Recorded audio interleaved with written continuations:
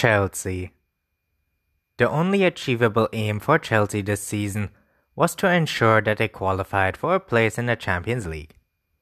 Their Europa League campaign is yet to end, with their 1-1 draw away to Frankfurt, putting them in a good position to seal a home victory in the semi-final second leg that would reward them with a final. Ahead of the Watford game, Sarri's starting 11 made it clear that they weren't taking any chances. A strong lineup that involved Hazard up top and resisted fielding a weaker 11 signified Chelsea's domestic intent. Knowing that they had Champions League qualification in their hands, they clearly felt it better to all but seal it earlier rather than later. By beating Watford, Sarri has lifted further pressure on the semi-final, knowing that Champions League football will be returning to Stamford Bridge next season. N'Golo Kante. Kante has established himself as one of the best midfielders in football, having bagged himself 2 Premier League titles, 1 FA Cup and a World Cup with France within the past 3 years. Despite Sarri's persistence of utilizing Jorginho in Chelsea's defensive midfield position over Kante, he is still vital to Chelsea. After just 10 minutes versus Watford, Kante was on the floor and forced off the pitch with a calf injury that will likely rule him out for the rest of the season. That means Chelsea will have to face Frankfurt without him, and if they progress, their final game will also be without him. With Chelsea likely to stick with the same system, it may allow Loftus-Cheek, who came on for Kante and bagged himself a goal, the opportunity to finally get some game time and showcase what every Chelsea fan believes he can do. Watford. What a season Watford have had.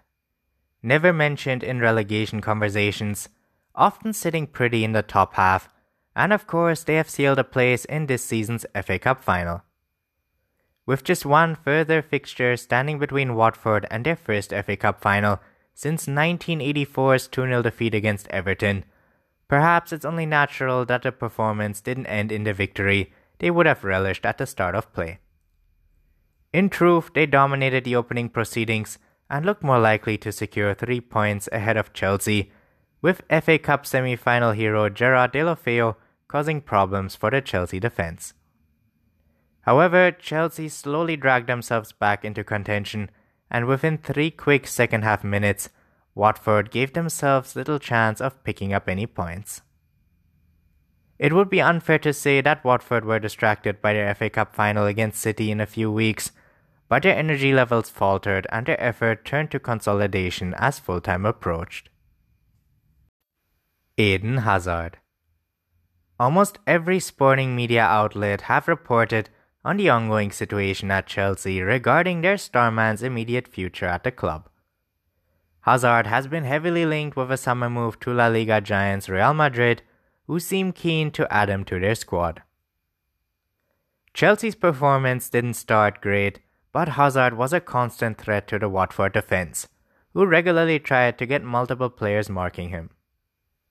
However, they couldn't get close enough to him early in the second half, as his cross found the head of Loftus-Cheek, who headed the ball beyond Ben Foster. It didn't take long for Hazard to affect the game again, and his corner found another teammate's head, David Luiz this time, from a corner which also hit the back of the net. His performance saw Hazard become one of only 4 Premier League stars in its history, the first since 2003, to score 15+ and assist 15+ goals in a single season. A truly incredible achievement.